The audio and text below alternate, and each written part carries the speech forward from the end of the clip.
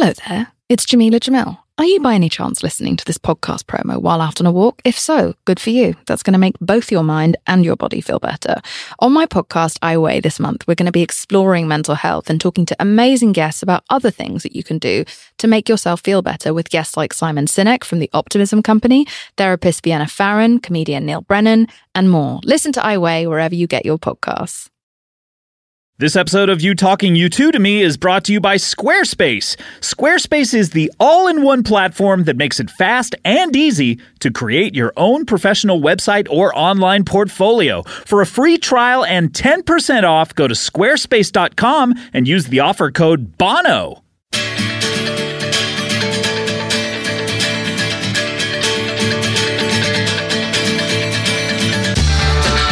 From boy to boots, get on them, that is.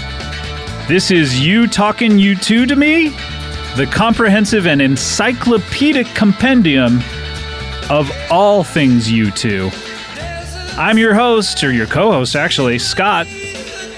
And I'm your other co-host, Scott. And together we are Adam Scott Aukerman.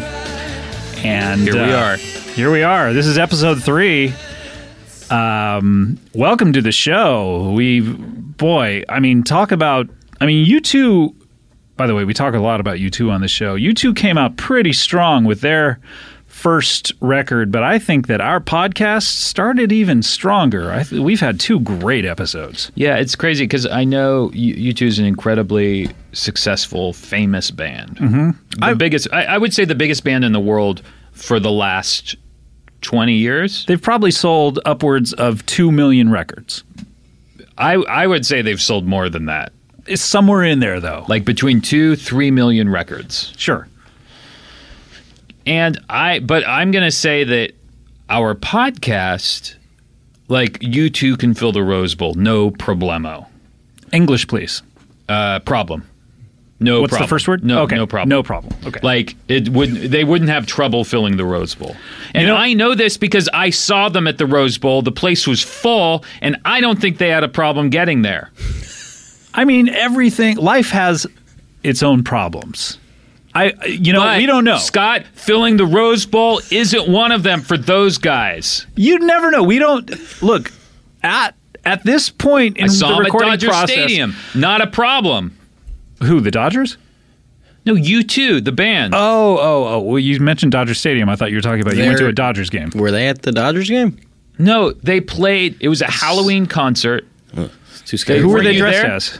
I was not there, no. They were dressed as U2. Oh, were they dressed as Kiss? Because I saw that one. I kept thinking, I kept nudging my girlfriend, and I kept saying, hey, I wonder if that's really Bono and the boys up there, or if it's just some people in Halloween costumes.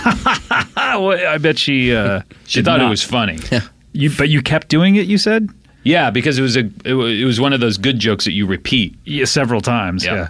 By the way, you heard him a little earlier butting in, even though I hadn't introduced him. He's got a lot to say. Yeah, interesting kind of strategy there to just kind of jump in and start talking. Yeah. Whatever. That's kind of why you have me on, right? Well, you thought that was good enough. Handle. Oh yeah, you've gone rogue. This is Harris Whittles. Yeah, we're real threatened by you. Radio's bad boy. You know him from the Analyze Fish podcast. Yeah. I was a guest on that show once. You were. And you're part of the Analyze Fish family. You were a guest of mine to a Fish concert once. Mm-hmm. It's also true. That's also true. And Harris, he's a writer on Parks and Recreation, which is probably where you guys met. Or did you meet earlier than that? No, we met at... Didn't we? I think we met there, right? Yeah. But I had seen your face on a T-shirt that Tall John made. Really? Yeah. Our friend Tall John made... No. Yeah. I also have a T-shirt with Tall John's face on it. Yes. Yeah. This is a story. Should we tell this story? Sure. Why not? It's You Talking U2 to Me. We may as well tell the story. We have a friend, Tall John, the officiant at my wedding. Oh, that's a great choice. He did a great job. He's a funny guy and he's sincere. He's one of the great humans. That said, when he asked what he should do as the officiant, we said, just be yourself. Just speak from the heart. Mm-hmm. He took that to mean write jokes. So at the rehearsal dinner the night before, it was a very sincere night. All of our families there. He met our families. He pulled me aside, white as a sheet, and said, I think what I have prepared to do tomorrow is not right, and I want to check in with you about it. And he had all of these like really hard jokes that he was going to do. And we were like, we told you to speak from the heart. He's like, yeah, I thought you meant from the fart. Yeah. So anyway, but a great guy. Now tell the T-shirt story. Wait. Do you remember any of the jokes? I think the first one he was leading with, the very first thing he would say is, before we begin, Scott, you know gay marriage is now legal, right? You don't have to do this. Great joke. That's great. Would have crushed. So did he have to then go to his like hotel room and rewrite everything and write He may have, or he may have just cut the jokes. That's all we want. Just cut the jokes. Mm-hmm. You know, cut the so shit, Tall great. John. Yeah, you're doing bits your whole life. You can be serious for 15 minutes. We had a pretty serious wedding, right? We had a pretty Harris, were you there? People were I can't in remember. tears. I teared up. Did you? Wow. Hey, we're getting married over here. Hey, you talking you two to me? You talking you two to me. So tell the Tall John T-shirt story. He's a great guy. He was a writer on the Sarah Silverman program, which is where possibly Harris, you got to know him. I think I don't totally remember how it all happened. All I know is I've seen you guys made a bet or something. No. What's the T-shirt? What am I doing in the T-shirt? You're at a party, and Tall John is there, and a shirt. I thought his that face is on. You're wearing. He made a T-shirt of your face, and he wore it somewhere. Yes. Here's what it was. John just showed up. I think it was my birthday party, wearing a T-shirt with my face on it. Mm-hmm. Then, like 3 months later, we were all in North Carolina for our friend Preston's wedding, and I had made a T-shirt with a picture of him wearing the T-shirt with my face on it. Yeah. And I wore that to the wedding. That's pretty much as far as it went. As far as it went. Although a follow-up in you wearing T-shirt stories, when I had one of our auctions for the LA Food Bank, the gift that you gave that we auctioned off was you would go shopping at the Mayfair, I think, with whoever won, wearing a T-shirt of that person's face. Yes.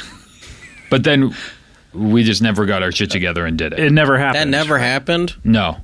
Well, that person normally everyone followed up on it, but that person was not following up or something, as I recall. And I think also I wasn't following up. That may have been. Because I think at one point it morphed into, you know what? Let's not do the shopping thing. Let's just go get a drink. And then that's more like, hey, you know what? This was a very specific thing that I was and I was fun gets taken out. They seemed fine and cool, but it turned into like it felt like a blind date or something, and it just never materialized. I would have done it, but it never materialized. I feel like Rob Corddry, by the way, who is supposed to paint a picture of someone who won his auction, still has not done it. And it's been 4 years, I think, at this point. It has been. It's been a while.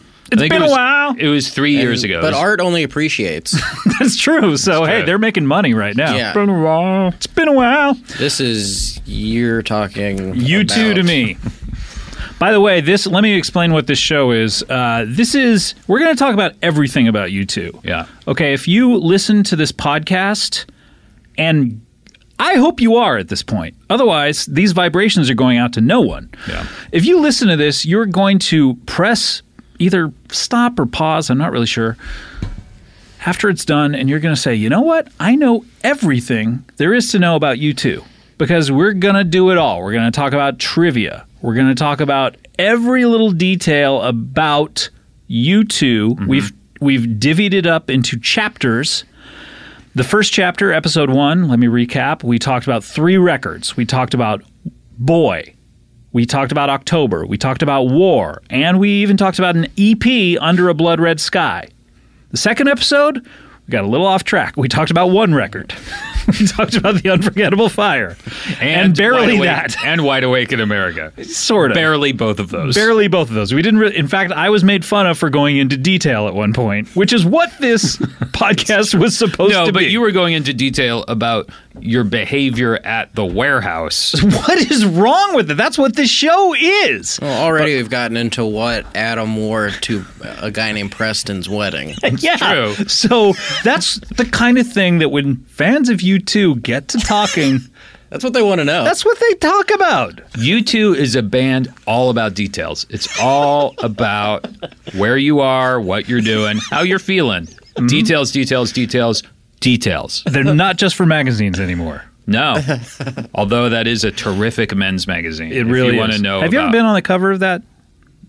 No. You nodded like, of course I have, and then Well, that's you said because no. once I took a picture of myself and I wrote details on it. Oh, okay. Great story. You have Yeah. that tattooed on you. I got a picture of that tattoo. Tattoo you. Body. Rolling Stones. Another great rock and roll band. You talking tattoo you to me? So this episode we're focusing. We should do a Fantasy Island podcast, You Talking Tattoo to Me. That's a great idea. Yeah, that is a great idea. Okay. So now let's talk about what's happening today.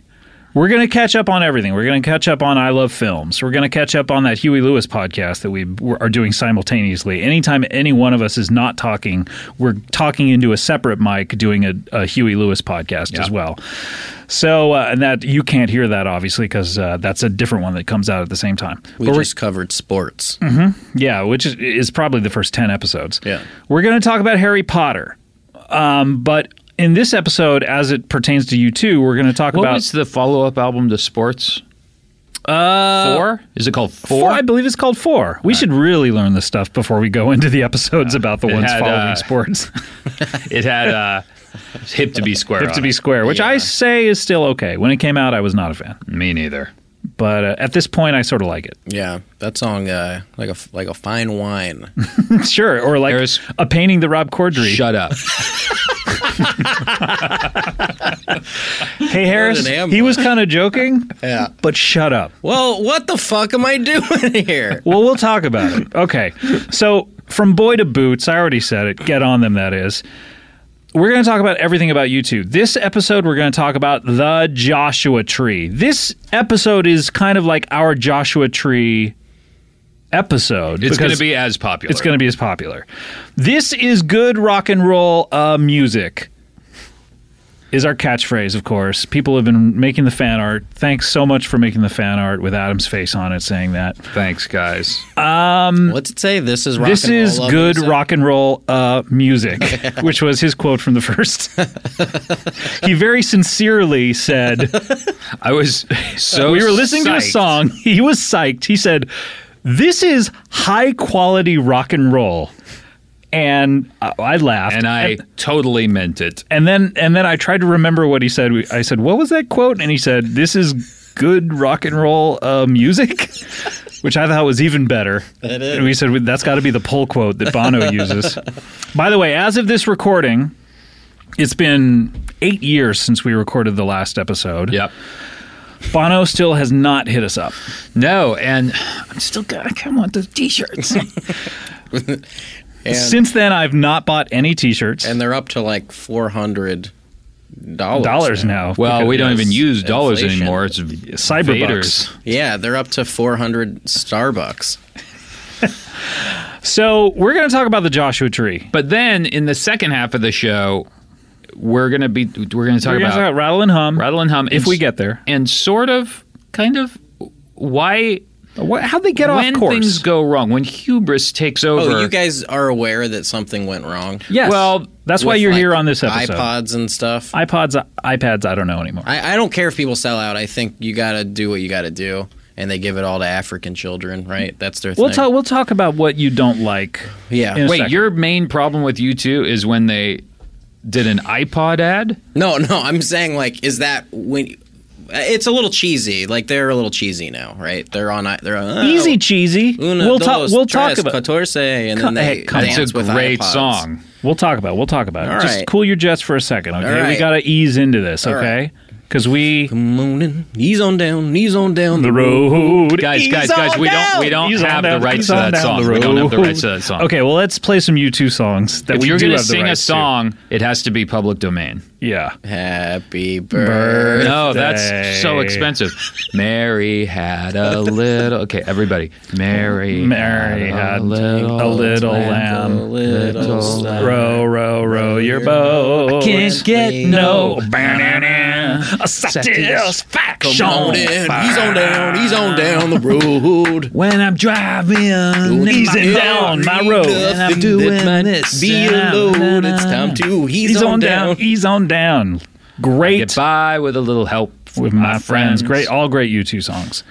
All right, let's talk about the Joshua Tree for a bit, should we? Yeah, let's listen to Yeah. Where the Streets Have No Name. Okay. It's a great Kicking song. off the whole. I'll fucking Really? say it right now. It's a great song. There's two U2 songs that I love: Sunday Bloody Sunday and this one. Sunday Bloody Sunday. We talked about that in the first episode.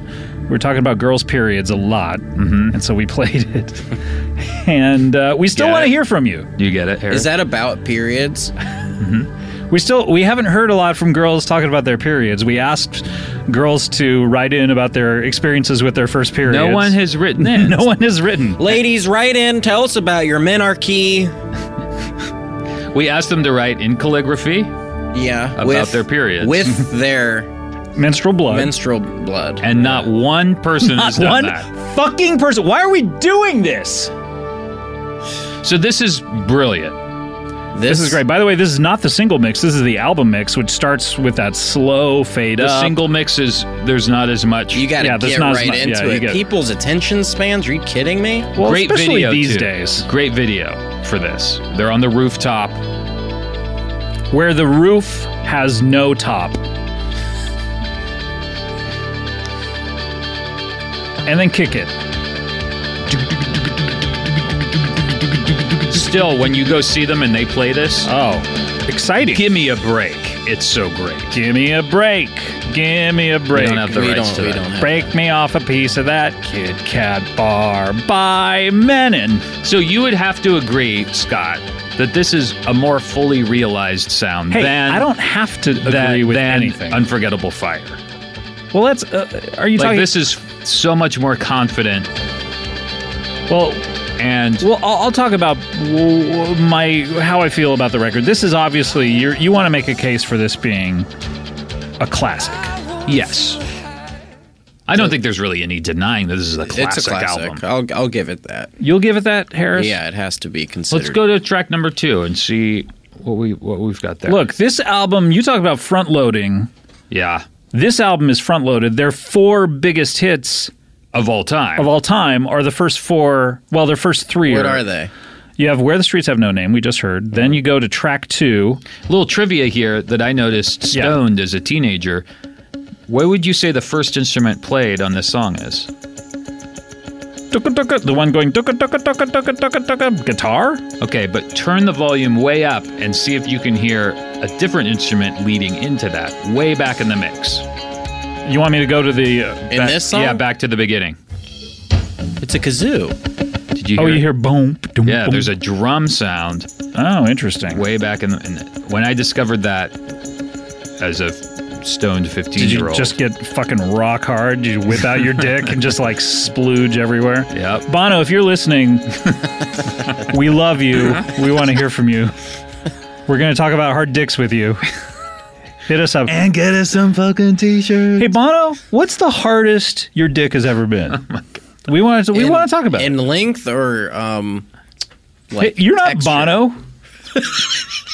I didn't say hey Harris, but I will say hey By the Harris. way, Harris, Scott, this is as good a time as any to tell Harris and the world about our plan that in one of our episodes we're hoping to sit down with you two and interview them. We hope to interview them. Yeah, of course you are. We hope to, because look, How they're close gonna, are you guys to that? they're going to be out there doing the rounds. Look, Adam Scott, Yeah, by the way, my co-host Scott over there, he's a big Hollywood actor. yeah. You And know what he's I mean? Best friends with The Edge, so that's got to be. That's- something, I sort did of. meet The Edge once Yeah. Where? at a party, Whose party? Where? the Vanity Fair Oscar party Okay. in 2002. Were they up for an award? The Hands That Built America. Okay, that shitty We song actually and have that shitty movie. we have audio of that. Do you want me to play it? Yeah, I do. Yeah. Hey, can I call you the? It's nice to meet you. Ally, mate. Ally. Hey, man, I'm just a really big fan. Did you know there's like a drum sound at the beginning of that one fucking song? I did not. I didn't know that. I guess someone was asleep at the wheel when it came to that intro. That's all we have from that. First of all, how did you obtain that audio? Secondly, Are you wearing a wire? Not that far off from the conversation that went. Did you have a conversation? We talked, by the way, maybe it's time to start our other podcast, I Love Films. Let's hear a little bit of that. Sure.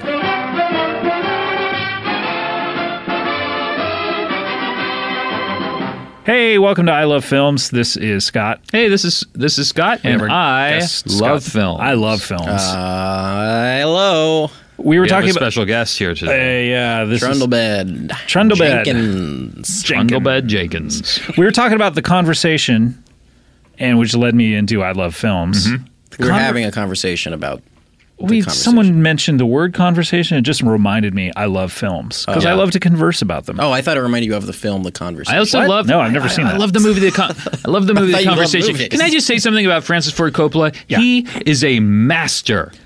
You know what films I like? I like films like Citizen Kane. I like films like The Godfather. But I like films like Apocalypse Now as well Sure. when I want to get a little wild. You know, the 1970s were just a boon for American filmmaking. I mean, we had Scorsese, we had Coppola, we had Hitchcock. This has been that Yes. episode.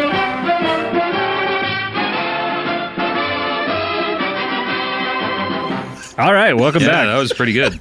Welcome back to you talking you two to me. Hey, you know what? I feel like we need to take a break before we get into Did we this. talk Sure. you two to me? Yeah, we've talked about the what is it? The I have Joshua to- tree? I We're gonna gotta take go. we're I gonna have take to- a break. So Yeah, Harry, take a break. so you can go take a shit. He's been holding up his phone Says with I the have words to "I have take to take a shit." He didn't even type it into it. It's just on his phone all the time. I gotta go write your fucking show, and I'm getting shit about me shitting. I don't gotta shit. I don't shit. You don't shit? Hey, girls out there who are interested in Harris, Ladies, he shits. I don't shit. And when I do, you better believe it comes out of my butthole in liquidy hot snakes. All right, this is You Talking You Two to Me, the comprehensive and encyclopedic compendium of all things you two. We got to take a break. We'll be right back with Scott. We'll be right back with Hair You Dog. never hear guys talking about how they don't shit to girls. We'll talk more about that, and we got to catch up on Harry Potter. We'll be right back. Guys, Scott Aukerman here. By now you know about Squarespace, the all-in-one platform that makes it fast and easy to create your own professional website or online portfolio. Look, you know about it. Should we just stop talking about it? But no, because you might not know that they have the greatest designs, the most constantly improving features, and the most beautiful style options on the web. What's that? You do know that? Well, you probably then don't know that every Squarespace plan is fully able to support commerce functionality. What does that mean? It means you and all of you can now begin selling your products online. That's right. Get a little spending cash, little walking around money, a little lettuce for your tomato. Are you not a Squarespace customer yet? That is the wisdom of a fool. You can start your free trial with no credit card required at squarespace.com. And when, not if, but when you decide to sign up for Squarespace, make sure you use the offer code BONO. You'll get 10% off and you'll let them know that we sent you. Squarespace, everything you need to create an exceptional website. Hey, this is You Talking You Two to Me, which, by the way, Harris, a lot of chatter on the net about should it be you two talking you two to me because we're two guys and the play on Sounds you two? funnier. It does. But then I Scott think over there doesn't More syllables is always funnier. think so. You two talking But you I think two it to me? starts drifting away from you talking to me. If it's You talking you two to talking me? you two to me, Yeah, that's true. I don't know. We'll never you figure it talking out. you two to me. You talking you two to me? Also, I'll do you call you guys later. Okay. Also, do you think our main branding logo should be a picture of Scott and I from like Taxi Driver, like looking into the mirror where the original quote came from, or the record cover to Rattle and Hum with our faces on the guys. Or something different. Those are the only two options. Well, the only two we came up with. Do you know what the cover of Rattle and Hum look like? Isn't it the cover of Rattle and Hum? You guys popping out of the Edge's butthole. Yeah, I was gonna say Bono's. Can we just be serious for a second? Yeah. Do you know what the cover of Rattle and Hum looks like? I just told you what I thought it was. No, that's not it. It's not it in the least. It's not the two of you guys popping out of the Edge's butthole. No, I think the cover of Rattle and Hum is going to infuriate you. I can bring it up. I can bring it up. Oh, wait, it's over here. Who's that? The Edge? Who's that loser? It's the Edge playing the blues, and you got Bono shining a big light on him. Oh, that's him. He runs their lights? Yeah, he's the Chris Karuta of U2. He's the fifth member. I wonder if Larry Mullen and Adam Clayton were like, hey, guys. Hey, guess what? Guess who is also in this band? Right. You didn't remember his name, or were you doing a bit earlier? I was acting. That was amazing. And thank you very much. Can I just say that Adam Scott, you should come sometimes I don't know when he's acting or when he's reacting, right, and when he's not acting, or right, when he's lying, when he's telling the truth. You know, it's all about reacting. I mean, you know, actors that kind of like get in there and showboat and stuff. It's big time. It's exhausting. It's all about the other person. You just keep your eyes on the other person. But when the other person is someone like Amy Poehler, who's a true pro, a professional, you can't help but want to give to her and let her shine. Sure. Listen, I'm all about kind of seeding and letting the other person have their moment. But let them flourish. Take your own moments, sometimes. It's about give and take. It's about sharing the spotlight. Which is what they did, which is what U2 did. Look at Bono. He's sharing that spotlight. He's sharing it with the Edge. But not the other two guys. That's part of the problem. Hey, you ever get a guy on Parks like that who's like, hey, I brought my own spotlight. I'm going to shine it on you, but not Amy? Yeah, Nick Offerman. Yeah. Ugh. Yeah. And I mean, he'll be the first to tell you. That he brings his own spotlight? Yeah. He literally and then he's like, you want to see my spotlight? And he whips out his dick. Yeah. And it's a spotlight. Crazy. Yeah. That is crazy. So people in England would call it a torch. Did you see that thing on Reddit, the guy with two dicks that finally... That finally? What? I can't think of a thing that a guy with two dicks would finally do. Came to our attention. Is there really other than fuck two girls at the same time? It's a real thing. It's crazy looking. We looked at it in the writer's room. It's pretty cool, guys. He doesn't ask me anything, and he answers all the questions you have in your mind. Did he ever fuck a girl or two girls at the same time? Yes. And he sometimes it hurts when cum comes out of the other one. His words, not mine. But hurts donut. He's also bisexual, so he's had gay and straight sex at the same time. Mm-hmm. One in the pink, one in the stink. How is the world just?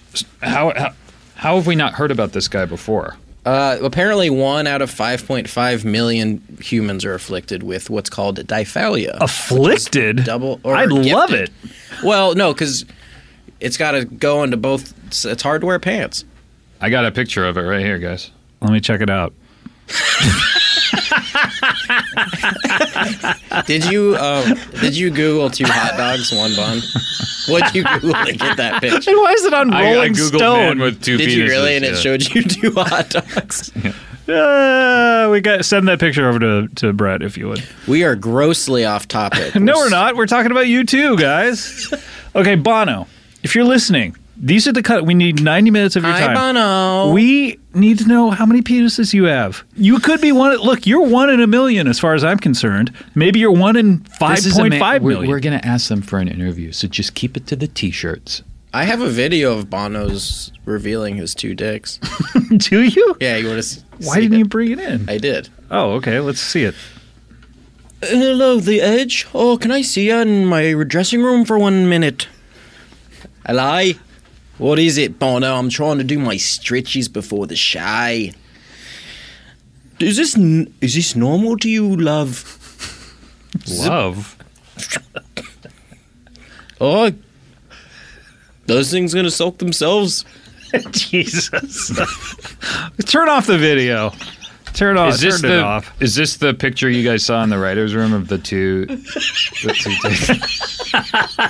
I think Adam just showed us a picture of Easter Island, two of the statues.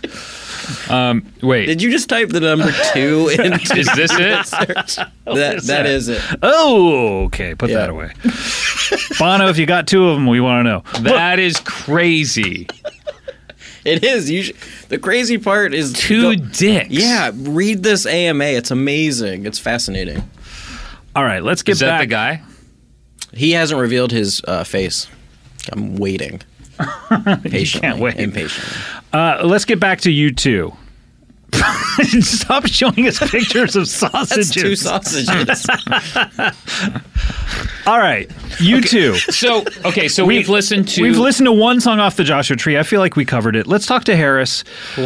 No, wait. We listened to Where the Streets Have No Name. Oh, a little bit of We heard that fucking drum that you're so proud of. All right. So let's hear from Harris, because I feel like when Harris gets out of here, Harris has to go after he talks about U2. Right. Yeah. Then we'll get back to talking more about what we're interested in, like where were you when you bought the record? Yeah. All these details we did in the last 2 episodes that we're not getting into because Harris is sitting here judging us because Harris, much to our chagrin, you are not a fan of U2 and you want to talk about it. I just think they're a little cheesy. Cheesy how? Well, already defensive. Their old stuff seems very stuck in its time to me. Like Just what? The effects of the instruments and stuff. Like what stuff? By the way, this sounds like an argument between people going out who are like what stuff? Yeah, like asking for details before the person has even finished their set. Right. Well, fucking let me get to it. I don't fucking tell you basketball's stupid. But there are so many different periods. What stuff is the most dated to you, would you say? Like war and... Here's the thing. I don't... Yeah, like... You don't know that much about I don't know that much about them. So I like just know Sunday that Bloody they have Sunday their and old stuff? shit. I like those 2 songs. And then their new shit, like Bono just seems like an insane person at this point who's just like... He's literally just an ego at this. Like he is not a human anymore. He's just like, I'm God. Look at me. Here's my money, Africa. Did you see what I've done, world? I'm fixing AIDS. Here's my hat. Which, by the way, why hasn't he fixed AIDS? Number 1. Number 2, his hat. You were saying before we started the show. He mailed it. He left it behind. You keep saying he mailed it. That's not what he did. That's your second word of your goddamn sentence. He flew it first class to meet him where he was. And they strapped his hat. Where did you hear? Because I heard this story too. Where did you hear that story? He forgot his hat somewhere. Yeah, and he was like, I need the pink one with leopard stripes. Leopard stripes, he said. What a weirdo. So, no, he forgot his hat. It was probably that fucking coal miner's hat or whatever he wore, right? Or wasn't it like rattle and hum period, so it was like a cowboy hat? Yeah, It was something like rattle that. hum period, so it was like a spotlight hat. Yeah, some dumb hat that he used to wear. He forgets it. Where's he forget it? Where's he, like, He in a leaves bar? it, yeah, let's say at a hotel because they were on tour. And they were flying a long distance, like a 12-hour flight. Are they on the Vertigo plane? Like transoceanic. How long have they had the Vertigo plane, Adam? Since like the early 70s. Yeah. Anyways, cut to, so he mails his hat. He doesn't mail it. Every time you've told this story. Cut to, buy an iPod. Uno, dos, tres, catorce. Not into it. I'm just not into it. Okay, but talk So wait, about it is more. the stuff you think is dated like the stuff from like Achtung Baby, like when they went a little dancey? Which album? Achtung Baby. If you play it, I could be. Okay. Let me play some. This is not the topic of this Achtung Baby we're going to get to. We're going to draw probably in our next. color a little outside the lines today because we have a guest here. And I should also say, Sunday Bloody Sunday is a great song. This is even better than the real thing from Achtung Baby. So he's always pretending like he's going to start. Like going, yeah, instead of just starting. Yeah. Most songs don't start with lyrics immediately. I would say It's very 1%. It's all very Breakfast Club soundtracky, and I get it because Breakfast Club soundtracky. But this is like because I grew this up. is 6 8 years, years after, later. yeah. 7 years after Breakfast Club. Well, it feels like that to me. feels like 80s to you. Yeah. This is one. When was that made? 1991. All right, so yeah, it just feels stuck in that time, but that's fine because I like stuff stuck in when I grew up too. Mm-hmm. So I get it. What So about you- this song? Does this sound stuck in a time? Yeah, very much so. This just reminds you of the 90s because you were a kid. You were a That's little probably boy. why. Yeah, so it's a lot of nostalgia for you guys, and that's okay. So you would say if And you were for if me, you I was like 7, so I was like, this is adult contemporary. if you heard this, if you had never heard this record before, and you heard it for the first time now, you would say, "Oh, that it sounds like the 90s," or you just Yeah, remember it from the 90s. I would actually probably say this song sounds like very 90s. This song sounds Not 90s. this one though. I put on Mysterious Ways. That is That sounds 90s. very 90s. Here we go. This is ridiculous. And I like fish. We have, by the way, if you're a U2 fan and you're listening to this and you don't know who Harris is a ridiculous person who likes the band Fish. So everything he's saying is suspect. And it's almost like if someone ever lies in court, you can't trust anything they ever say ever again in Right. court. It's almost like that. We can't trust anything you say. But I also really like Wilco. And I like the Pixies. And I What do you think of the new Pixies, EP2? I really like that song, Green and Blue or whatever. Mm-hmm. You know that one? I like that single they put out. I didn't get the EP. Bag Boy? I believe it's called Bag Boy. It came out over the summer. I saw them at the Mayan. Well, a new one came couple months out. ago. But then they got rid of that girl too. They got rid of Kim Shattuck, and now and it's... she was great. I thought that was Was she very good? And now surprising. it's the bassist who I met once who I really liked from A Perfect Circle. yeah. She was good. Yeah. See, I think that from that album, I would say Mysterious Ways maybe sounds dated, but I think it sounds dated because it was so influential and so...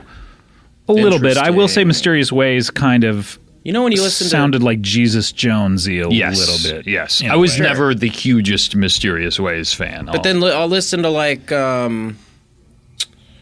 I don't know. Everything is stuck in its time. That's the thing.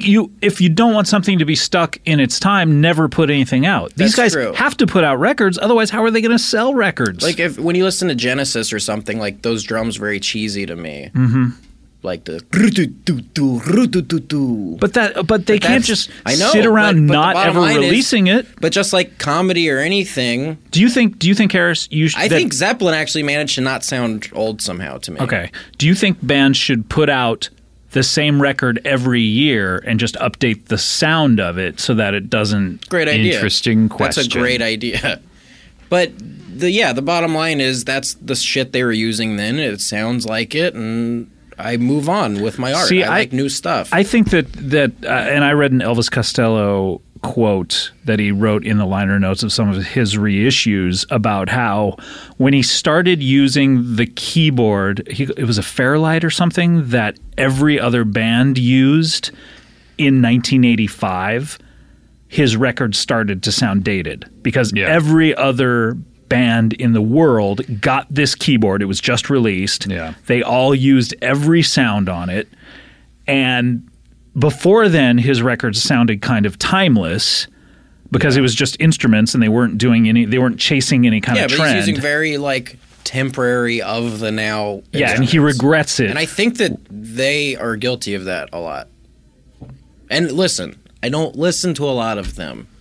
Well, This here's is just the based thing. on the hits, what I've heard on MTV when I was growing up. Here's the thing is I think that the stuff that was influencing them for Achtung Baby when they like reinvented themselves was all very of the moment, all that like Manchester kind of those bands of dance music. They sort of took those influences and then used their instruments to make the music for the most part.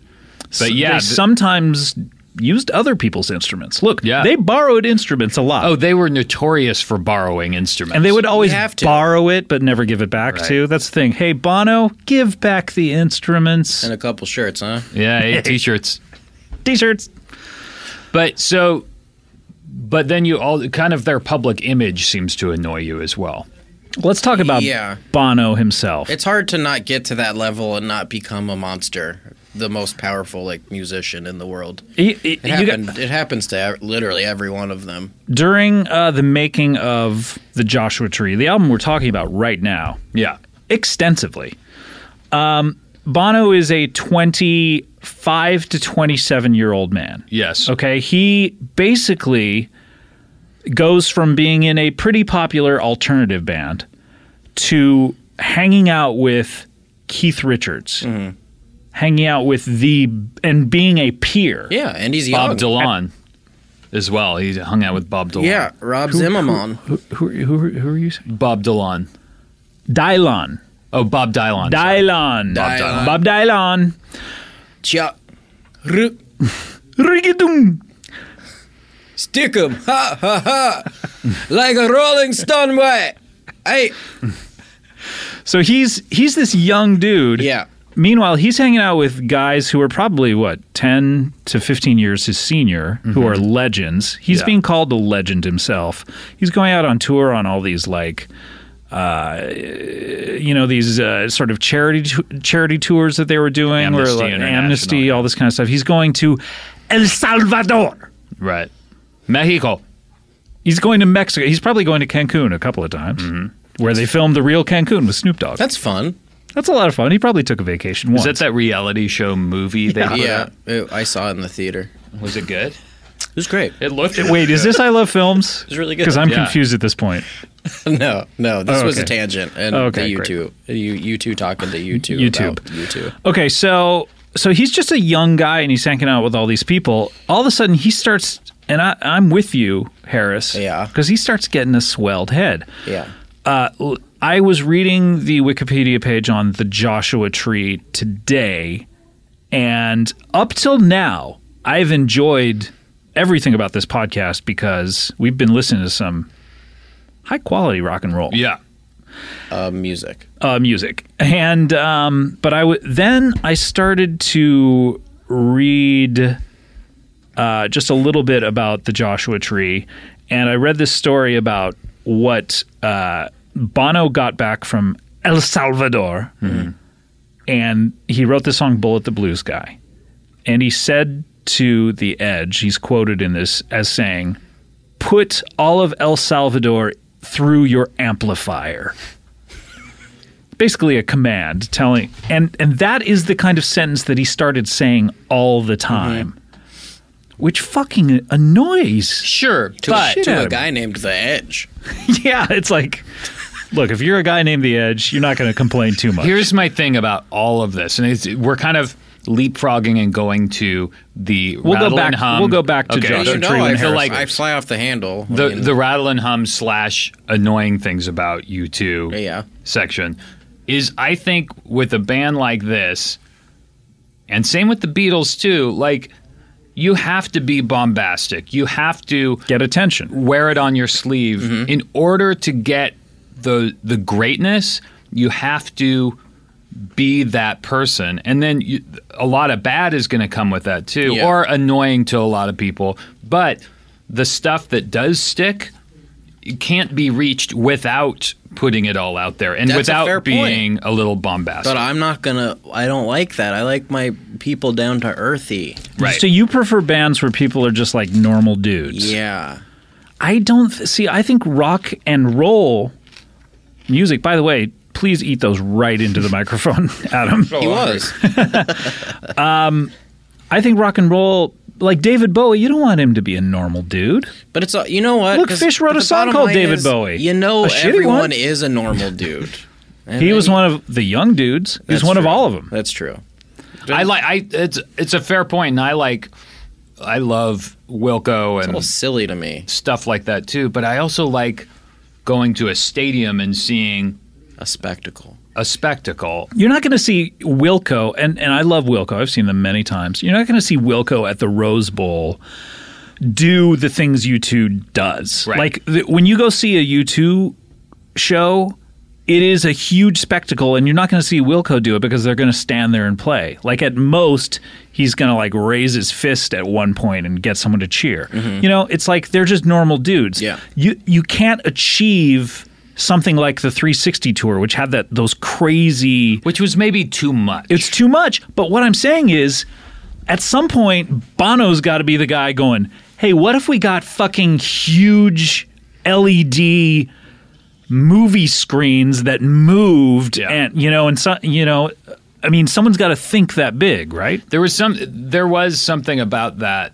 show, even though I thought it was like a little overblown and stuff. There was something about it where that place, that stadium was so huge, and there was a moment in the show where they were playing some song, I forget what it was, we were all stoned, but at the same time, I was also like, wow, just for a song there, it felt like we were in a small place. It felt intimate for a moment. It wasn't like a slow, intimate song either. It was just they used all the technology and the stagecraft so effectively that they actually forged connections with 100,000 people. There's something behind it that's more interesting than let's just get 100,000 people a night. Sometimes they're on that tour, they were just trying to like, hey, if we're going to fill the Rose Bowl, we got to do something huge. Yeah. And sometimes with like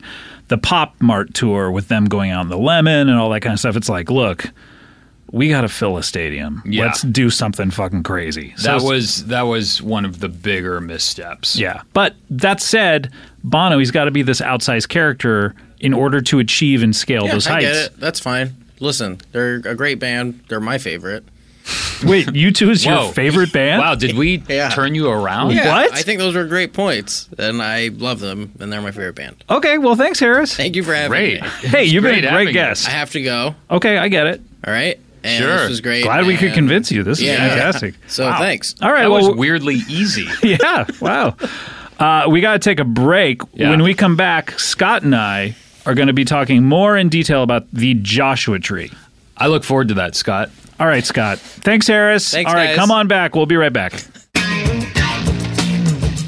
Hey, everyone. A big shout out to our favorite men's clothing brand, Bonobos. BONOBOS.com, of course. They're sponsoring the show today. I love Bonobos. I rub Bonobos clothes against my body when I put them on. It's almost impossible to put on clothing without rubbing it up against your body. So it's not weird at all. I love Bonobos. I want you to experience what I have with Bonobos. Let me explain what they are. They're a men's apparel company that has an amazing line of clothes. All right, they have everything from, wash chinos to, denim. They got sweaters. Oh, they have casual shirts. But then they also have suits, dress shirts, blazers. Look, I promise your clothes will fit you better and you will feel more comfortable than anything you've ever worn before. Anything. They are your ticket to upping your style game. So go over to bonobos.com. That's BONOBOS.com. They're offering our listeners a special deal. Use the code EDGE, as in the Edge, David the Edge Evans, that is, to get 20% off your first purchase, okay? The code is EDGE. That's a 20% discount, and you get free shipping and great customer service. Log on to BONOBOS.com to start shopping. Welcome back. We are talking U2 on You Talking U2 to Me, and this is your co-host, Scott. And I'm here with your co-host, Scott. And Harris just left, and I felt like we got wildly off topic for the last... Although I have to say, pretty satisfying turning him around. U2 is now his favorite band. To get a new fan like that, and merely because of our efforts here, that's got to feel good for you too. That's what it's all about, is fans for these big rock. No matter how big you are, you still... The money's not important anymore. No. Hey, how many Basquiats can we buy? Right. You know? The answer? How many Ferraris can I rebuild? Sure. Personally. With my hands. Yeah. And my feet. So that's got to feel good to Bono. So Bono, look, we know you're listening. You just heard us convert a fan. If you want to make another fan, we got to have you on the show. We got to get you on. And bring a couple T-shirts. I thought you were going to say bring the edge. I wouldn't mind that. I wouldn't mind the edge. How about dropping you by. bring us to the edge of anticipation for the T-shirts? Great. Fantastic. So look, I want those T-shirts. I know you do. All right, we got off topic. We got to delve into the Joshua Tree. Let's do this because this is a great album. Okay, let's talk about the Joshua Tree. First of all, released March 9, 1987. Okay. I'm a 16-year-old boy at this point, almost 17. I'm a 13-year-old boy at this point. I'm in my junior year of high school. Released on LP, cassette, still on 8-track and CD. Wow. What would you guess is the final record of U2's that was released on 8-track? This one. No, Rattle and Hum?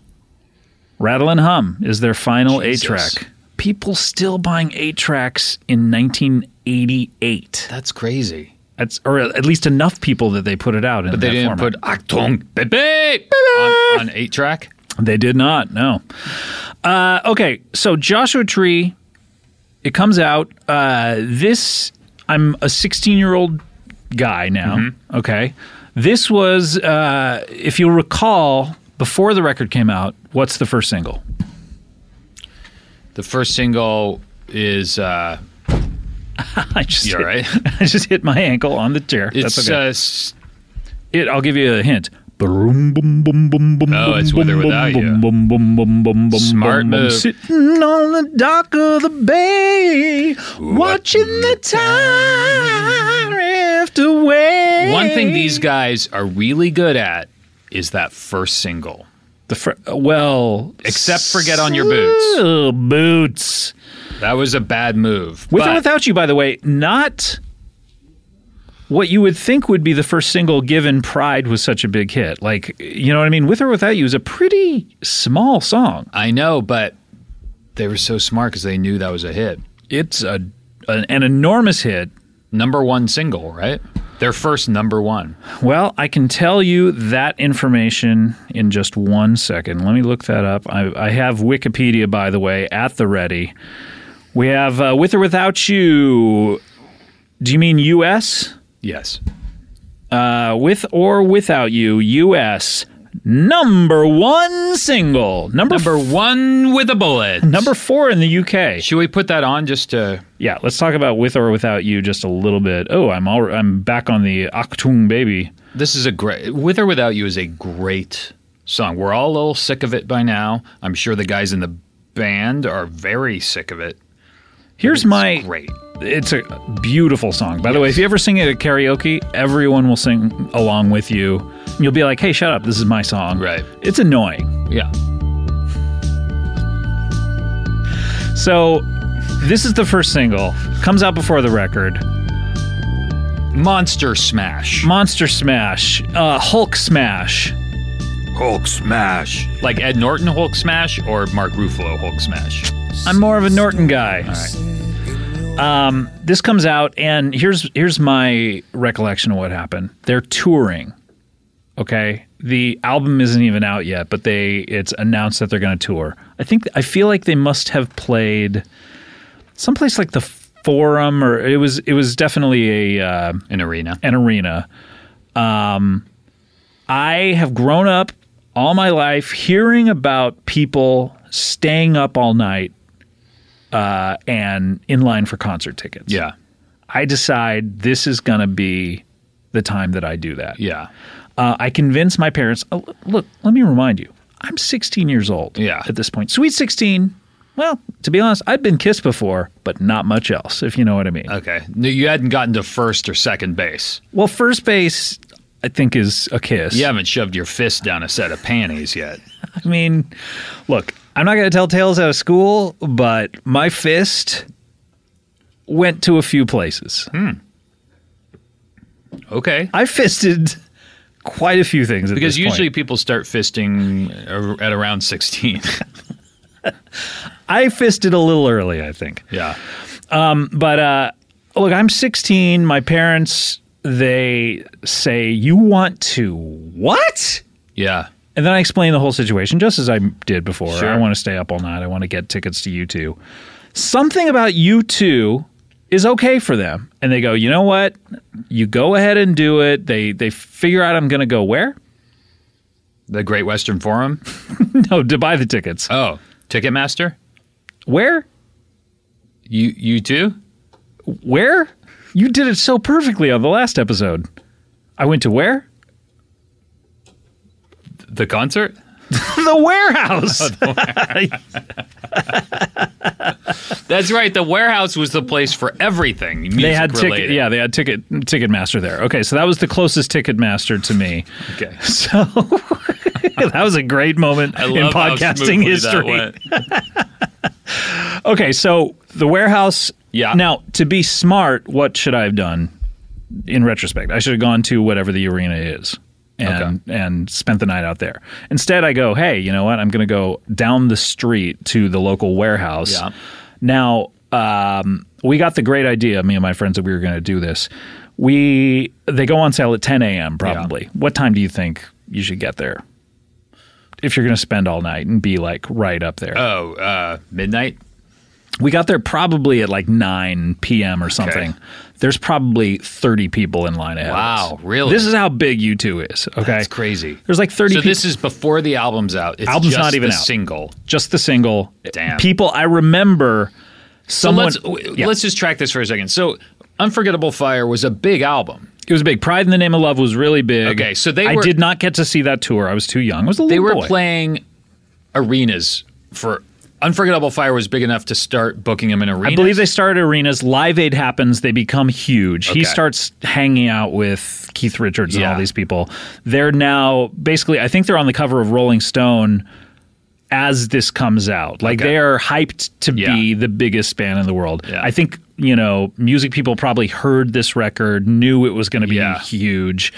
That's why they got such a push. This song is great, but without radio playing it, you got nothing. So I think radio was like, let's get on board. Yeah. They're all set. Everyone's primed. We're all out there. There's 30 people in front of me. Some guy in his Volkswagen Bug is listening to K-Rock or something. The song comes on. He turns it all the way up so everyone in the parking lot can hear it. Great moment. We're all excited. Yeah. Fun stuff. The morning comes. I don't know, first of all, that 30 people in front of you is not good. If you why bother? Yeah. Why bother staying up all night? Just come back at 10 a.m. There's no point to it. Oh, I'm so afraid of what's going to happen here. 30 people in front of me, and I'm not even at the venue. I'm at a rogue Ticketmaster at where? The concert? I'm at the warehouse in Cypress, California. We finally get up. We get our tickets.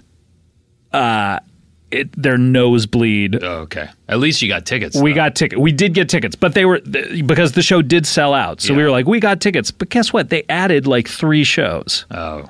And they add them. By the way, next day. I'm not saying Adam. No, I understand. If I were to be thought- addressing you, I would say Scott. Right. They add them. Like the next day. I was talking to you. Oh, sorry. Hey, Yeah.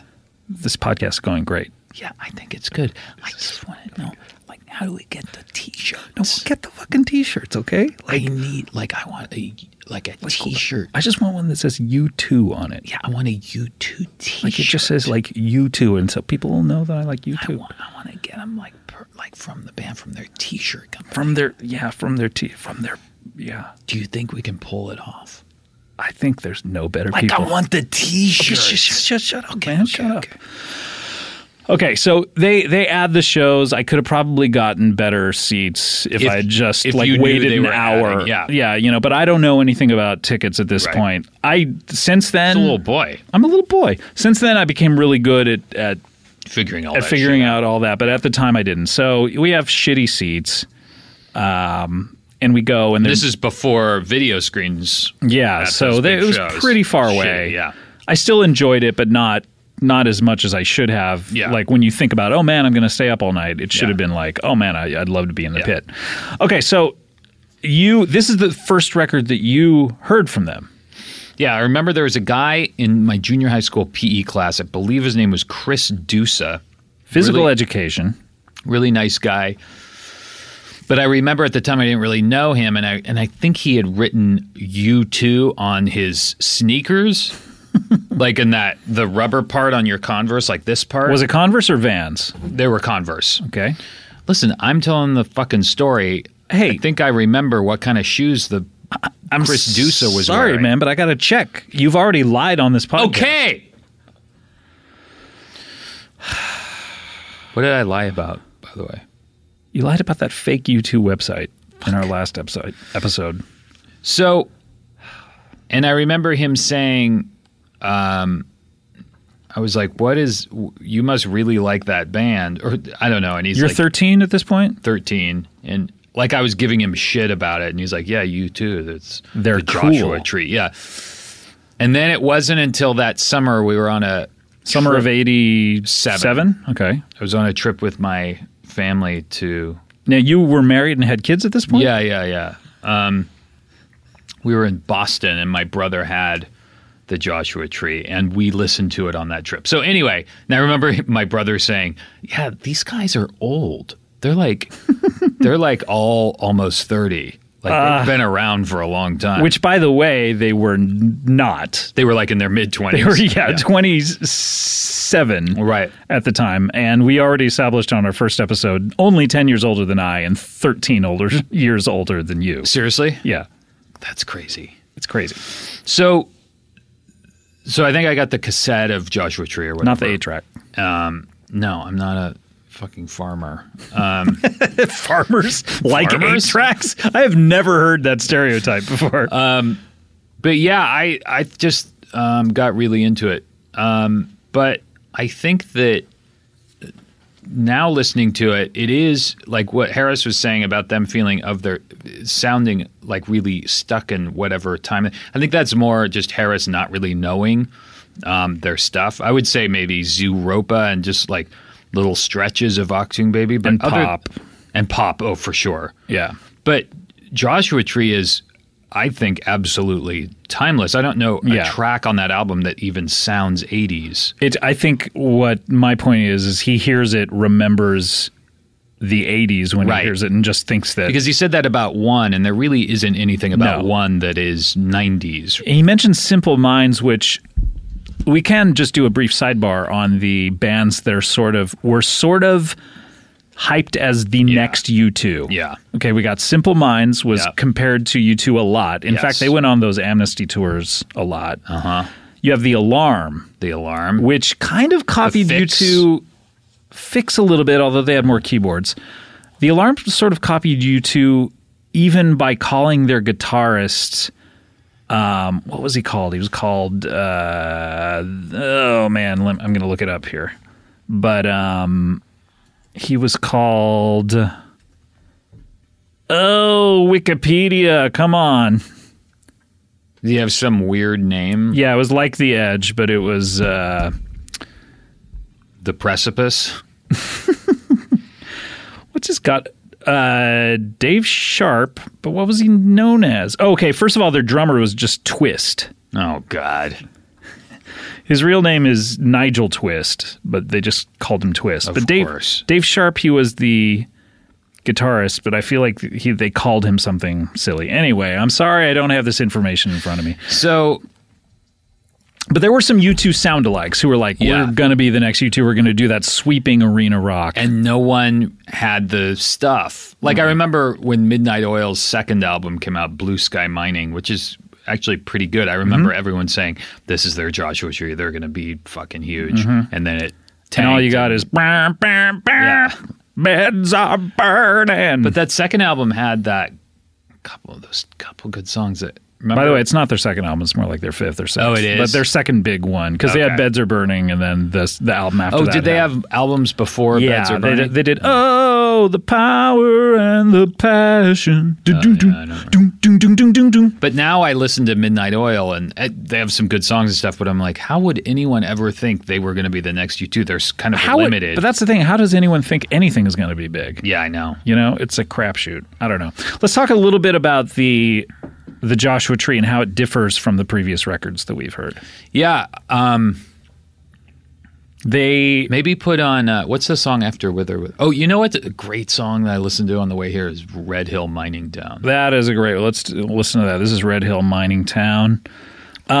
Basically, I was reading a little bit about this record, and here's what happens. Now, we talked about their first three records are very influenced by Joy Division, Yeah. by Susie and the Banshees. They're basically an alternative act. Yeah, They War though got them to be big, and as we talked about, they could have been the next Who. yeah, Instead, they take this left turn into a little more ambient right. sounds with the last record.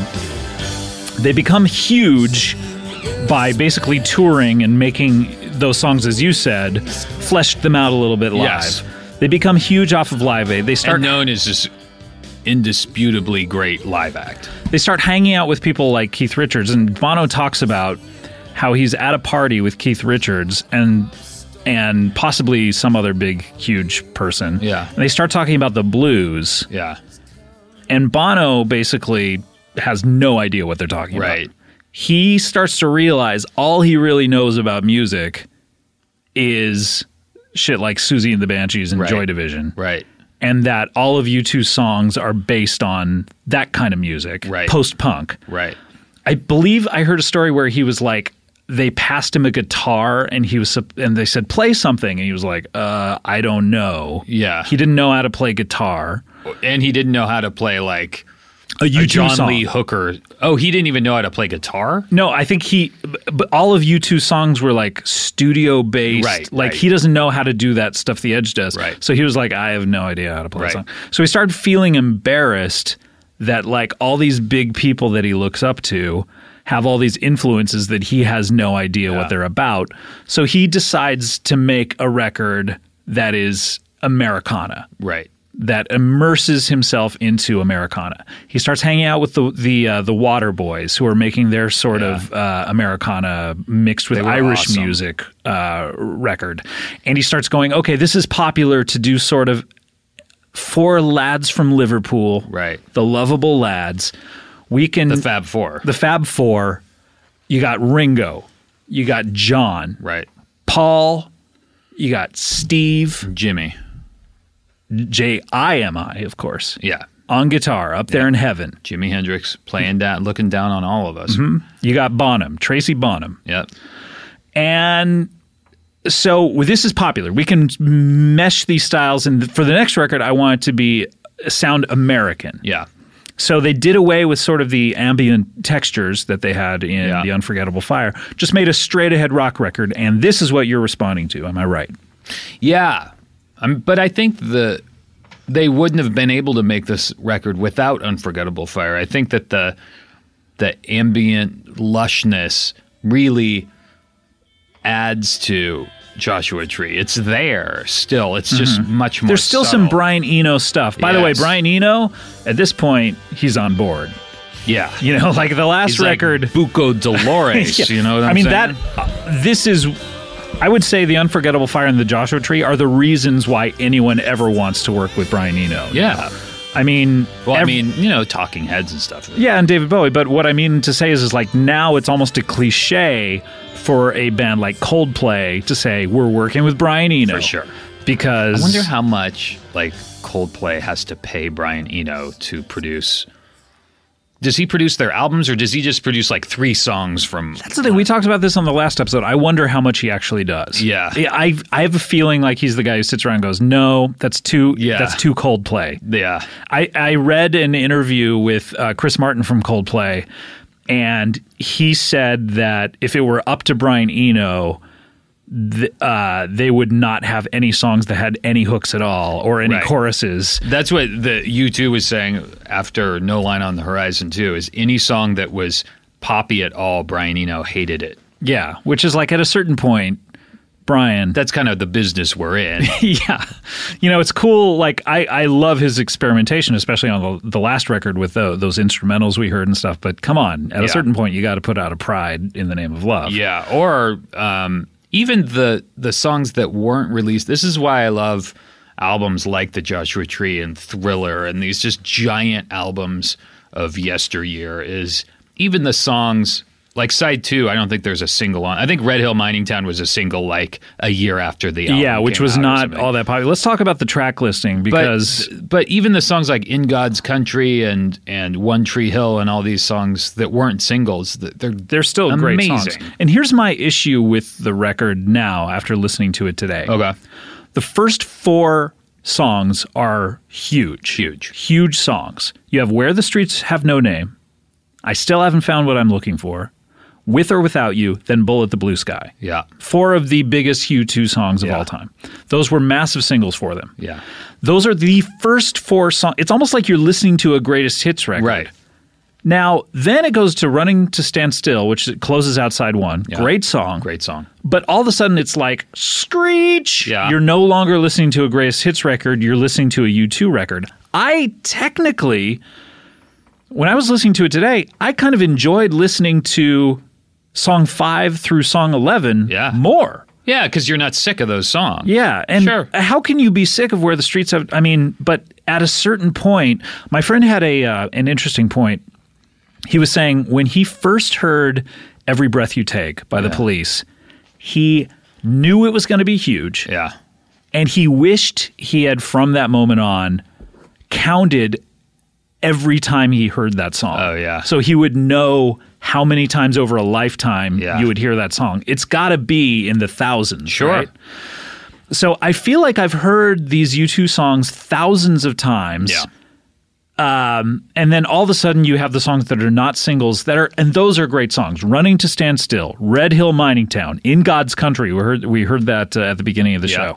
Trip Through Your Wires. It's okay. One Tree Hill. Great. I think Trip Through Your Wires is fucking great. Okay. Let me play a little bit of that. That is used to great effect in State of Grace at a bar. Oh, I never saw that. You know what movie uses... Directed by Phil Janau. Who Rattle and Hum. You know who uses In God's Country really well? Was David O. Russell in Three Kings. Yeah. Starring Cube, Marky Mark, and old Clune Dog. Little Georgie Clooney. The Poonhound himself. See, I think this is great. No, this is great. It sounds like it's this is a recorded great in song. a big room. You know which one I was thinking of was Exit. That one's just all right. Oh, yeah. Exit, the serial killer song, right? Is that a serial killer song? It's about, Let's hear a little bit of Exit. It's, it's not one of their greater songs. I forgot about Exit. Pretty slow fade up. This is a Brian Eno special right now. Yeah. This is Exit. I will say, like, Trip Through Your Wires, what we just heard, when you look at this album or listen to this album through the prism of, oh, this is Americana, it really stands out at the time. Yeah. But when I was listening to it, it just sounded like alternative music, right? Yeah. It didn't sound like they're chasing Americana, Sure. which we're going to have to do it in our next episode. The next record really does. That was the problem. They let Americana influence them for this. In Rattle and Hum, they're trying to place themselves in the pantheon, or at least the impression they left with people was they were trying to place themselves in the pantheon of rock and roll greats and doing like blues with B.B. King, which is a huge mistake. A huge mistake. Although that song is good. I don't like that song, but I love Angel of Harlem. Angel of Harlem It's one of my favorite U2 songs. is a stone cold classic. Well, Yep. we got to talk about it next episode. But this one is a Brian Eno. I remember listening to this in high school with headphones and just being like, "This is so intense," and it's kind of now it just seems like a little kind of just dumb. It's fine. Let's listen to the final track, Mothers of the Disappeared. I would say Exit is the one clunker on this. Yeah, this is a very pretty song. It's not something I would just put on, but it's a very pretty song. Yeah, this is the final track. So this record, you have 4 immense classics. Yep. Then you have 1, 2, 3, 4, 5 great songs that not a lot of people know. Then you have Exit, which we just heard, which is just kind of moody. And then it closes out with Mothers of the Disappeared. Which is really pretty. Pretty, although I haven't heard any evidence of that so far. This is all very Eno-ish. Yeah. But they had to... But again, this doesn't sound 80s to me. Even this, No. like, kind of... This melody that comes up here is really pretty, though. I'm waiting for that prettiness. Yeah. Oh, there That it is. is- Major key. It's like 40 or one of those. Yeah. You know what was also a big, at least radio hit at the time, was this song, a B-side, which they played on the radio a lot. This is Sunrises? No, this is Silver and Gold. Oh, yeah. This was on Rattle and Hum, too. Rattle and Hum was the live version of it. This is where he says, Edge, play the blues. Yeah, which we'll talk about that next time. In the shit house, a shotgun. But no, this was a big radio hit as well. And they remade this song for their best of. Oh, Sweetest Thing? Sweetest Thing. This was played on K-Rock a lot. This was huge when they re-released it. Yeah, and was really big at the time. Yeah. But then they kind of kept the basic track but added new vocals or something? Yeah, something like that. But I love this version of this. This record actually has a lot of great B-sides because Which apparently they did another session. This is what I read today. They did another session because they felt the album was incomplete. Really? And they wanted to add more songs to it. And Brian Eno said, guys, we got to put the record out. And so Yeah. they put it out and again said, it's not right, but here's the album. That's amazing because the album feels the most complete. They have 11 songs on it. Bono apparently wanted to make it a double album and put 11 more of those B-sides on it. Never And a great idea. He fought for it. He wanted to make it. And then The Edge, I believe, was like, dude, shut the fuck up about this double album business. Yeah. And you know what? It's a testament to how great friends they are that they overcame that. Because if someone were to talk to me like that, Hey, bro over. yep, brover. I wonder, they've never put out a double album, have they? No, I will say that technically, No Line. Pop is a double LP. Really? Yeah, that is They could long have- enough to be a double LP. They could have dropped like 4 songs from that album. Isn't that song? I'll check to see how many. But that album has so many tracks. You know what they do a lot, and you can tell when they don't 12 like tracks. when they don't like one of their albums is when they start releasing remixes as B-sides. Yeah. Not like dance versions, but just a like totally remixed. remixed. Yeah. Staring at the Sun, they did that. We'll talk about that record at some And point. Gone, which is I think the one Stone Cold classic from Pop. I will say, just to hype an upcoming episode, I don't mind Pop. Yeah. Side 2's got some real doozies on I don't mind it, especially if you get all the singles. They have some great Yeah. B-sides on it. Anyway, we'll talk about that. But Okay. I will say about Joshua Tree, what you were saying about a lot of the songs being kind of like overplayed in your mind, like you're just sick of them. The other day, when I was listening to it, I put on Still Haven't Found What I'm Looking For. It still sounds great. Like the production is really detailed and rich and beautiful. You know which one I guess I can't really hear I'm sort of sick of is Bullet the Blue Sky. Yeah. I'm just sort of sick of it. Yeah. The Rattle and Hum did it no favors. Yeah, I feel like Rattle and Hum kind of burned me out on that song too, because they blew it up too big. Whereas if you listen to it on Joshua Tree, it's a pretty tight, contained The first time I heard it, I was like, whoa, that's a pretty intense. Yeah. And we talked about the US Festival when you were intense, literally. Yeah. And So you mean like not in a tent, you mean in intense. I thought it was like intense. Like Adam, these shows they did, they would play them at these shows Right. when they would add them. Right. And it was intense. And I would get out of it. Like and I would, intense? No. I was staying in a tent, and I would get out of it and go watch the show. Oh, that's what I meant. I meant yeah. intense. Like intense. In a tent. Yeah. Okay, great.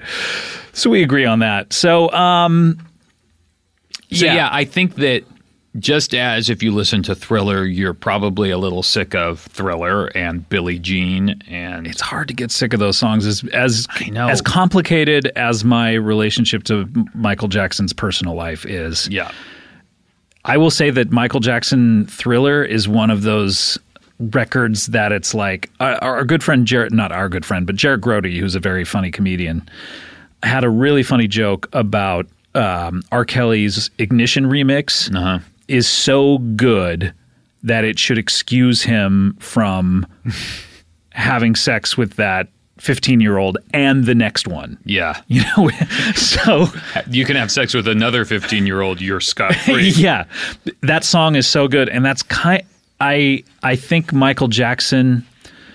The more that I hear about him, he's just a horrible human being. And you know what? I mean, people are sick, and they have. You know, I'm sure his growing up was no picnic. But Thriller is just It's so fucking such good a that profound masterpiece. I listen to it even though Yeah. I have, and I enjoy it. Yeah. It's tough. I mean, Wanna Be Starting Something, PYT. I don't know what those songs are, but they're on Thriller. They're on the album. oh God, I thought you really liked this album. no, Maybe not. Maybe not. I'm thinking of it goes ease on down the road. You're thinking of the soundtrack to The Wiz. That's the one that it's so good. Also, Bad. So many great songs on Bad. He really kind of lost the plot with Dangerous, but at the time I liked it. By the way, you're listening to You Talking You Two to me. But Black and White, Black or White or whatever, that's a great song too. What? Yeah, that's a great song. You know, that video incorporated morphing, which was it was first used in the movie Terminator 2 Judgment Day. Mm-hmm. Jean Lanzis directed the Black or White video. Yeah. The director of The Twilight Zone. With Vic Morrow. Oh, boy. By the way, this is I Love Films. Let's get back to U2. So we have, I mean, this record catapulted them into at the top of the charts. Yeah, I was watching across the board hit the documentary From the Sky Down, which I'm going to lend you the Blu-ray of. I have a Blu-ray player. Is that Just what as they like mean? A side note, I have a player. When they say From the Sky Down, is that the sky is blue? So is that why they called Blu-rays Blu-rays, because of that? Every Blu-ray is called From the Sky Down. Okay. And then the title of whatever movie you're watching is in parentheses at the bottom. Okay, great.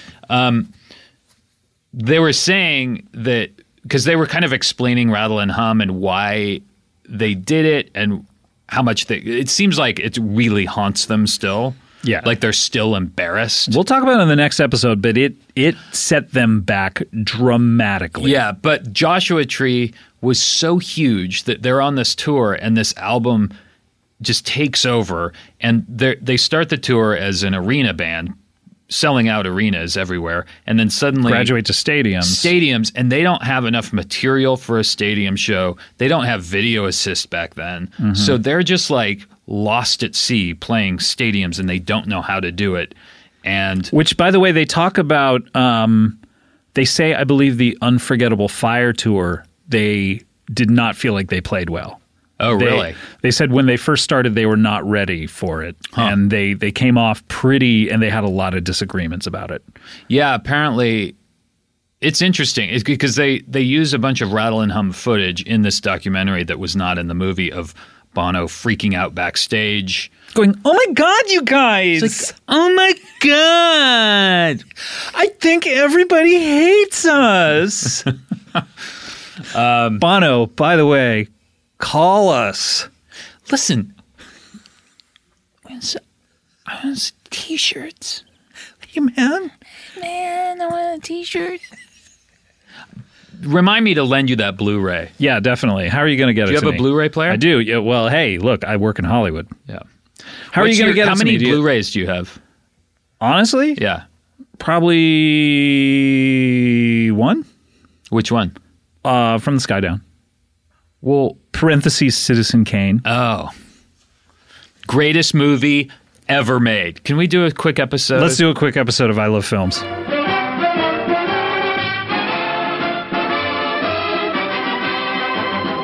Hey, this is Scott with I Love Films.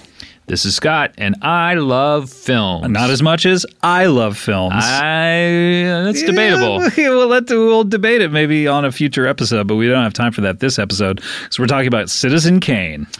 Great movie. You know, one of the things this movie is really famous for is the word rosebud. Mm-hmm. Spoiler alert, it's his shoes. Yep. He had rosebuds on the soles of his shoes. Yep. And That's where Paul Simon got the idea for diamonds on the sole because, as we all know, rosebuds are the diamonds of the herbiculture family. Absolutely. And that's all you need to know about Citizen Kane.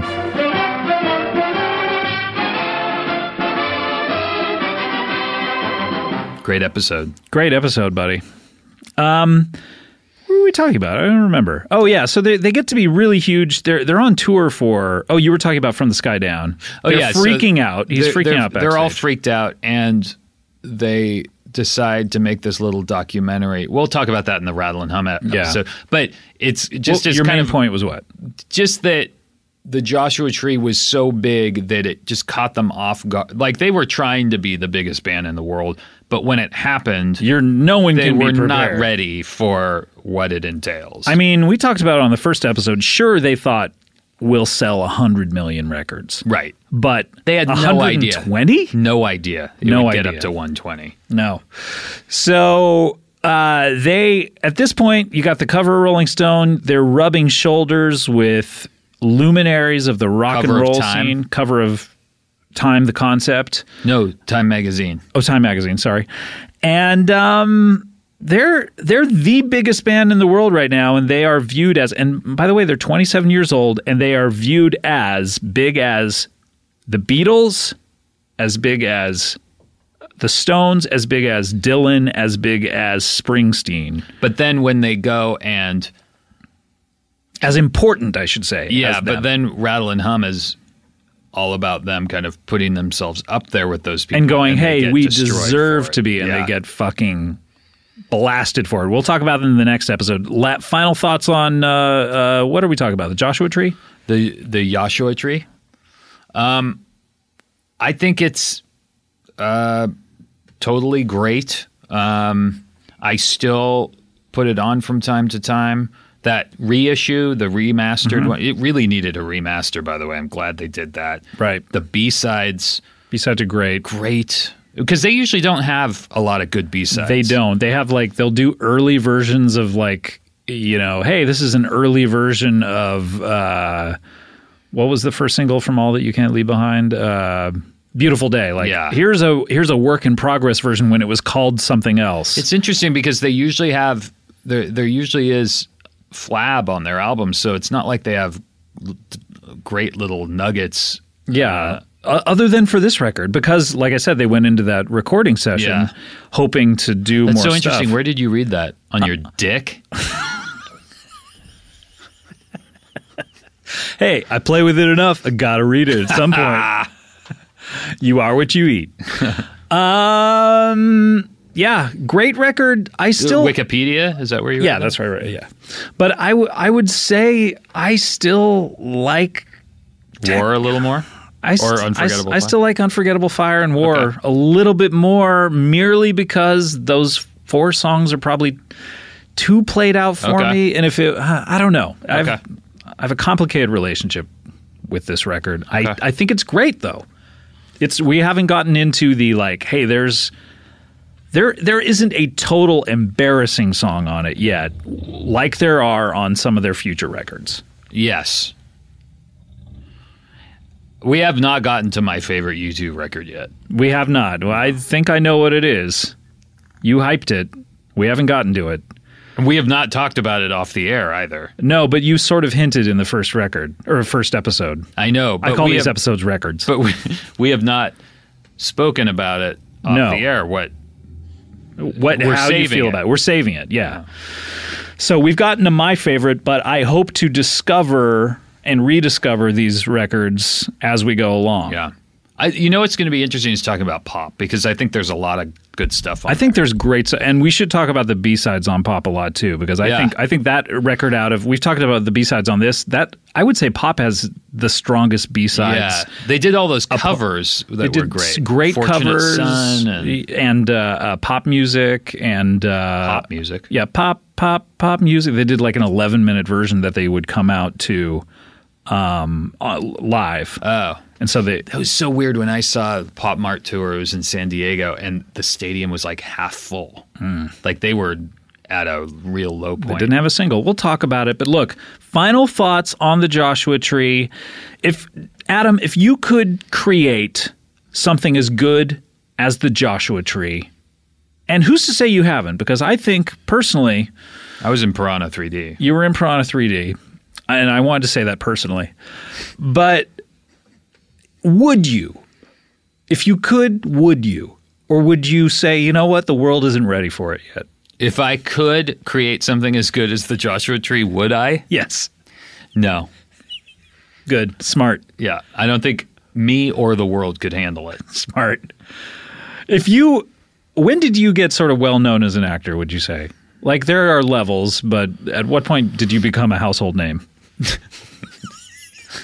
And why are you in this room with me if you are? Like... Probably Parks is the thing that's like sort of... 3 years ago or 2 years ago or something like that. So if you... Just like moderately well known, right. Which is, I think, where I'm residing. So if that were to happen to you, we all know right now gobs of pussy being thrown at you. Pussy cocaine.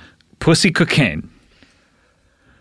So if you could have had that pussy cocaine when you were 27 like these guys, would you have had it at 27? How would you have handled it? I will say that it's all I wanted at that age was to be a well-known actor, and it did not happen until I was, 10 years later when I was like 37. And I'm glad that it didn't, because I don't know what I would have. First of all, I'm terrified of how mediocre my work would have been, but then also I think I would have been really stupid about how I handled it and stuff. Looking back on these guys, I'm surprised. You're getting choked up. Yeah. With Perrier bubbles. I'm surprised at how kind of composed they were. How disciplined they were about their image. Yes. Until Rattle and Hum. Yes. And we haven't heard a lot about them being like fucking weirdos other than Adam Clayton. Right. A little bit recently with Bono being on that yacht and having pictures taken with bikini babes. Oh, yeah.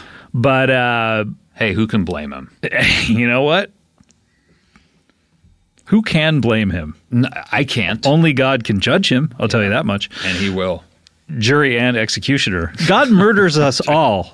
Oh, yeah. When you think about it. Oh, yeah. We don't have to die. God murders every one of us. God flicks a switch, man.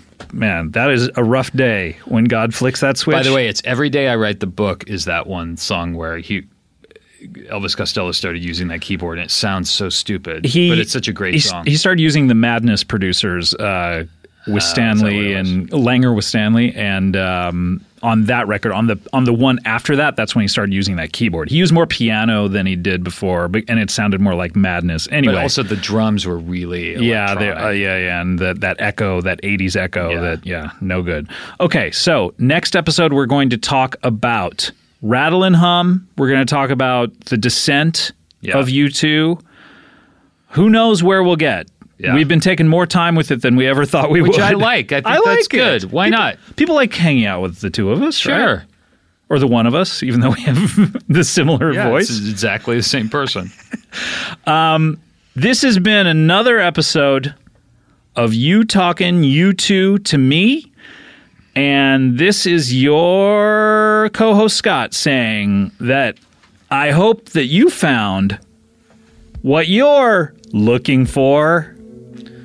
And this is your co-host Scott saying, I hope you're out there and I'm ready with or without you. See you next time on You Talking U2 to Me. Hey, You talking you two to me? Hey, you talking you to me? By the way, we'll get to Harry Potter next episode, I promise. Yes. We'll figure out where Adam's at. Yes. With Harry Potter and his goddamn son. What is this? Is this This is a B-side. This is Race Against Time. Goodbye?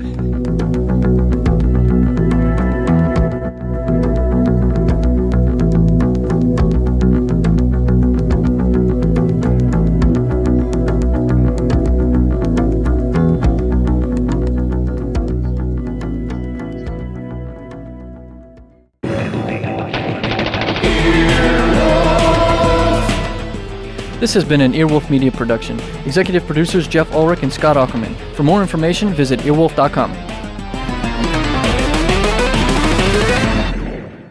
EarwolfRadio.com.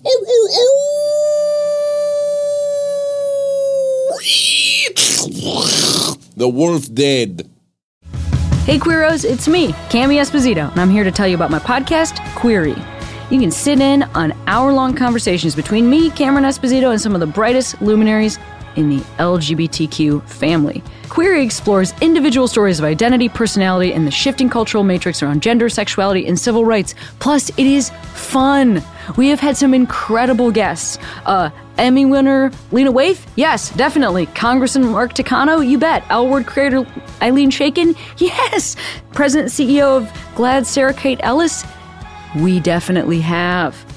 We've got celebs, people like Trixie Mattel, Evan Rachel Wood, Tegan and Sarah, the band, and the people separately on 2 different episodes. We also have activists and change makers in our community. I think it's a one-of-a-kind show full of chats you have never heard before. It's identity, it's community, it's Query. You can find Query every Monday on Stitcher, Apple Podcasts, and Spotify, or wherever you get your podcasts.